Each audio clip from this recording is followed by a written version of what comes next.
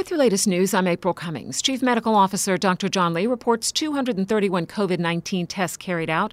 Since our last report on Monday, all have come back negative for SARS-CoV-2. The current number of people in isolation, whether at a government facility or in their homes, as required by the Medical Officer of Health, is at 233.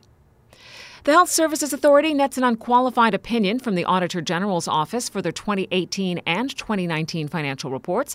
They also earned a special nod from the Public Accounts Committee, getting the 2018 Most Improved Award and 2019 Audit Efficiency Award at a recent ceremony at the Legislative Assembly.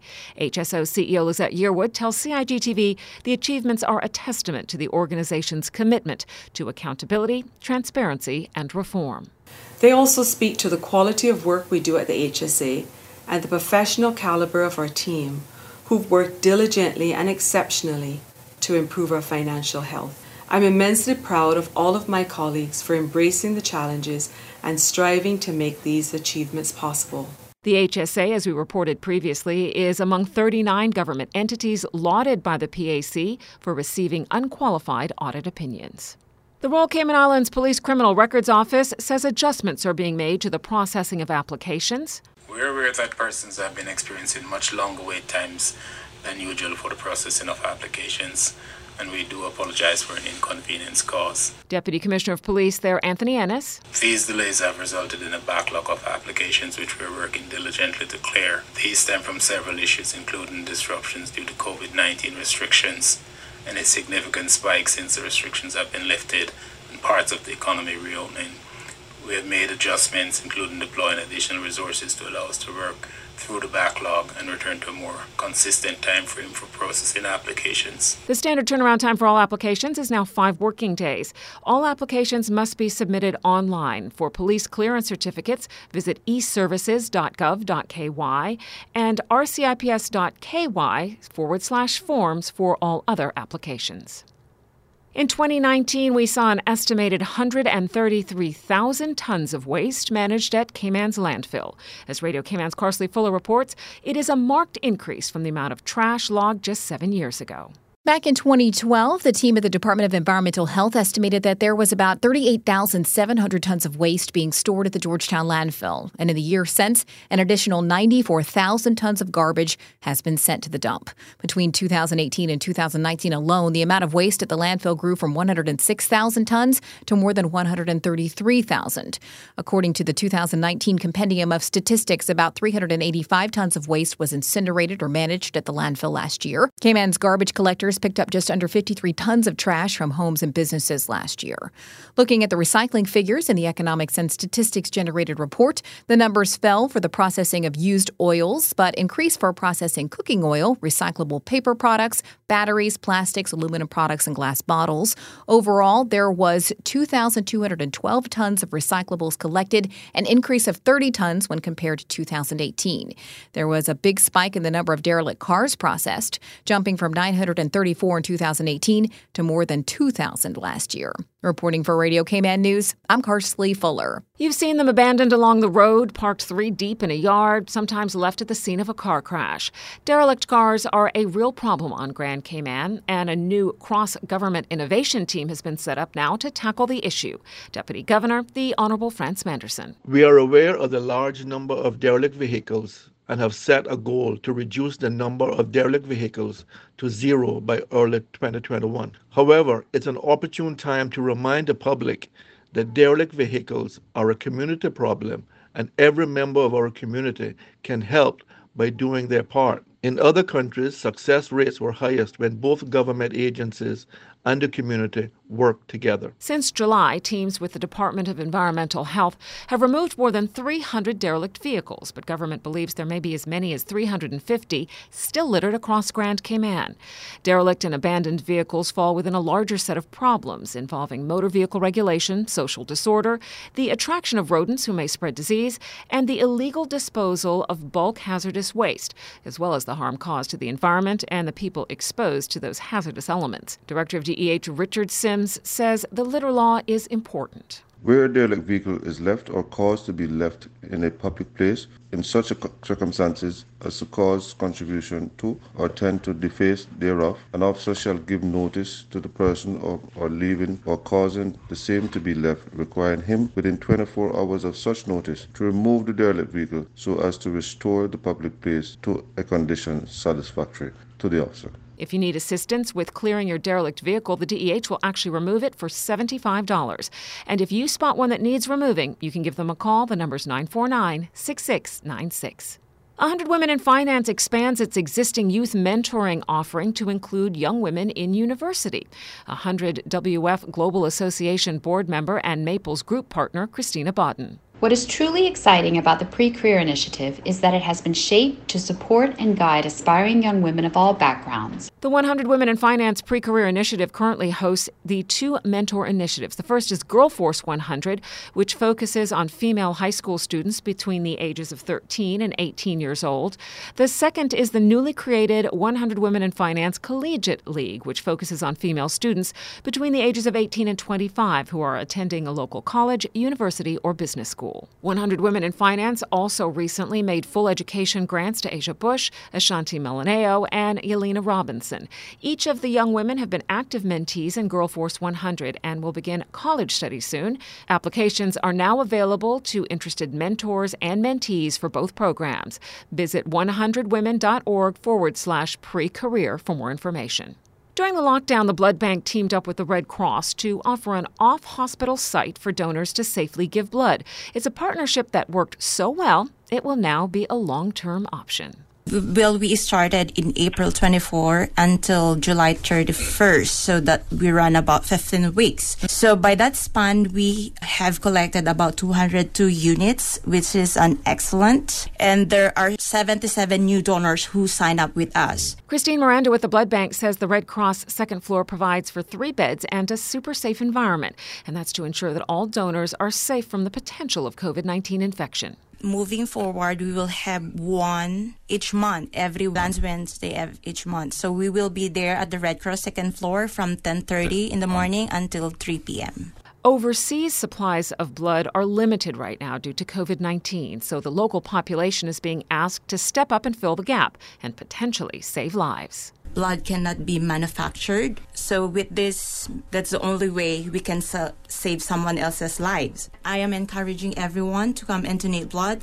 We have a team of professionals that will take care of you. So don't hesitate to visit us. Donations take about 30 minutes. You can book your appointment by heading to bloodbank.ky. The first Red Cross Wednesday drive is on September 30th. Let's check in with Radio Cayman's Dion Anglin now for a look at local sports. Cayman's qualifying campaign for the FIFA World Cup Qatar 2022 has been pushed back due to concerns over the COVID-19 pandemic. The major reason of the delay in the World Cup is because a lot of countries are experiencing a second phase of this COVID. Some of them opened borders a little bit too early. Some of them just didn't take care of the advanced situation that they was experiencing with decrease in cases on a day by day, and they went and just misbehave, and then we have a second phase or surge, whatever they call it. So borders are closed for the initial dates, and some governments are still not too happy with the neighbors. So FIFA and CONCACAF decided to set a further date for the World Cup qualifiers. So in our case, we will have an action in March. We still have to find a way for us to travel and to return and quarantine and all of those things, because we have a couple of long travels that is very tricky to get to those countries, especially Suriname. Cayman Islands Football Association President Alfredo Whitaker says the recent decision to push back the competition will benefit the Cayman men's national team. For our national team, it gave us the opportunity to play at least 3 or 4 games before going into competition. It gave us the opportunity to get our team to gel a little bit more. It gave us the opportunity for our young national team to mature a little bit more, and for the coaches to make the final decision. At the same time, our teams, they've been training for the past 6 or 8 weeks. We had that advantage that most countries wasn't playing, and now it's going to give them the opportunity also to play and to come in some sort of rhythm. The good thing about it is that our league is about to start in the next 2 weeks, And when it's time for us to play, we're going to have some playing rhythm that the last time we didn't have. So it helps, it benefits at some point, and it's not so beneficial for us, but we're looking forward to the challenge. CONCACAF announced that the first round of qualifying will now be played in March of 2021. Cayman was originally scheduled to open qualifying on October 7th this year, playing in Suriname, and then host Canada on October 11th. Then Cayman was scheduled to host Aruba and wrap up the first round of the Group B qualifying in Bermuda. Cayman football is currently ranked number 193rd in the most recent FIFA World Ranking. In other local sports, the SEBA Basketball Academy resumed this month after closing its doors due to the COVID-19 pandemic.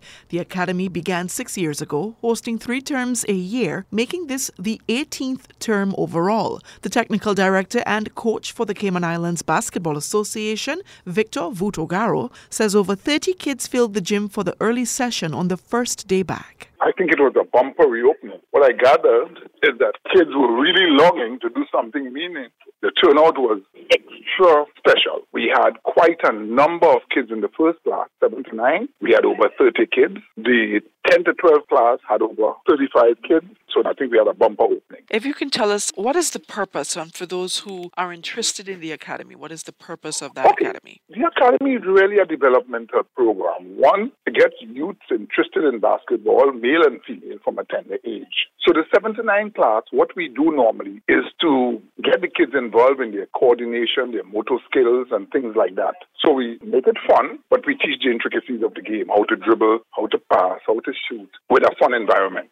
When you move on to the second class, that's where we start getting into a little more of the intricacies, where we teach you now how to play. And the last class, you actually play and participate at a particular level. So it's all a progressive developmental program. What about the progress? What is the progress like that you've seen since the start of the academy with these athletes? Quite a number of progress. We had, because of the primary school league, the under-14 league, we have a lot of kids who are interested in participating so that they can perform better both at the primary and under-14, even the under-16. So this is a sort of stepping stone to enhancing your skills. And we have seen a number of new kids coming into the program. So I know for a fact, based on, I'm not the only academy on the island, there are other academies. And based on the output in my academy, the numbers in my academy, I know the sport is growing tremendously. Girls and boys are invited to the Basketball Academy held at the First Baptist Gym every Saturday from 9 a.m. to 10 a.m. for ages 7 to 9, 10 a.m. to 11:15 a.m. for ages 10 to 12, and 11:15 a.m. to 12:30 p.m. for ages 13 to 16.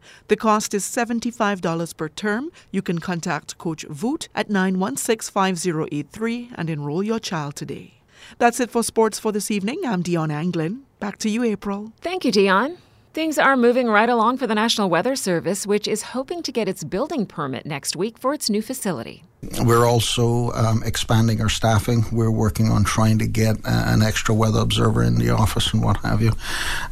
So we are continuing to get things like staffing and infrastructure. Director General of the NWS, John Tibbetts, tells Radio Cayman the new building will be built near Jose's gas station, where government's old social service homes are currently located. They're slated for demolition in the coming weeks. Well, we're hoping for the start of construction sometime in the early part of next year. The construction of the building is expected to take pretty close to 1 year. The vision that I've got for it is not that we're just going to provide the same old services, but to continue to offer the opportunity for our scientists to study things. The Weather Services, Hazard Management Cayman Islands, the aviation industry, the agricultural and tourism industry as well.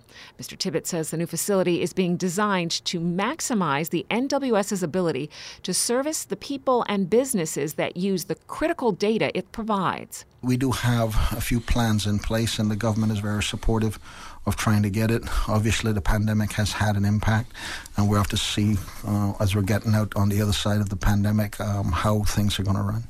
The Weather Service is also looking to invest in a wave modeling computer, a valuable tool for local boaters. Other new equipment set for installation in Grand Cayman and the BRAC soon will give the NWS 24-hour readings of temperature, humidity, and rainfall.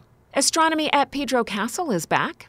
Come and join us for the return of the public astronomy events at Pedro St. James on Saturday at 7:30 p.m. President of the Astronomical Society, Tyan Miller, tells Radio Cayman the event will be extra special as the brilliant planets of Jupiter and Saturn will be directly overhead. We'll also check out the craters in the mountains on the setting moon and admire the beautiful multicolored pair of stars that form the Eye of the Swan, called Albireo. With any luck, we'll also be able to see the most distant planet in our solar system, the icy world of Neptune. That's a special treat.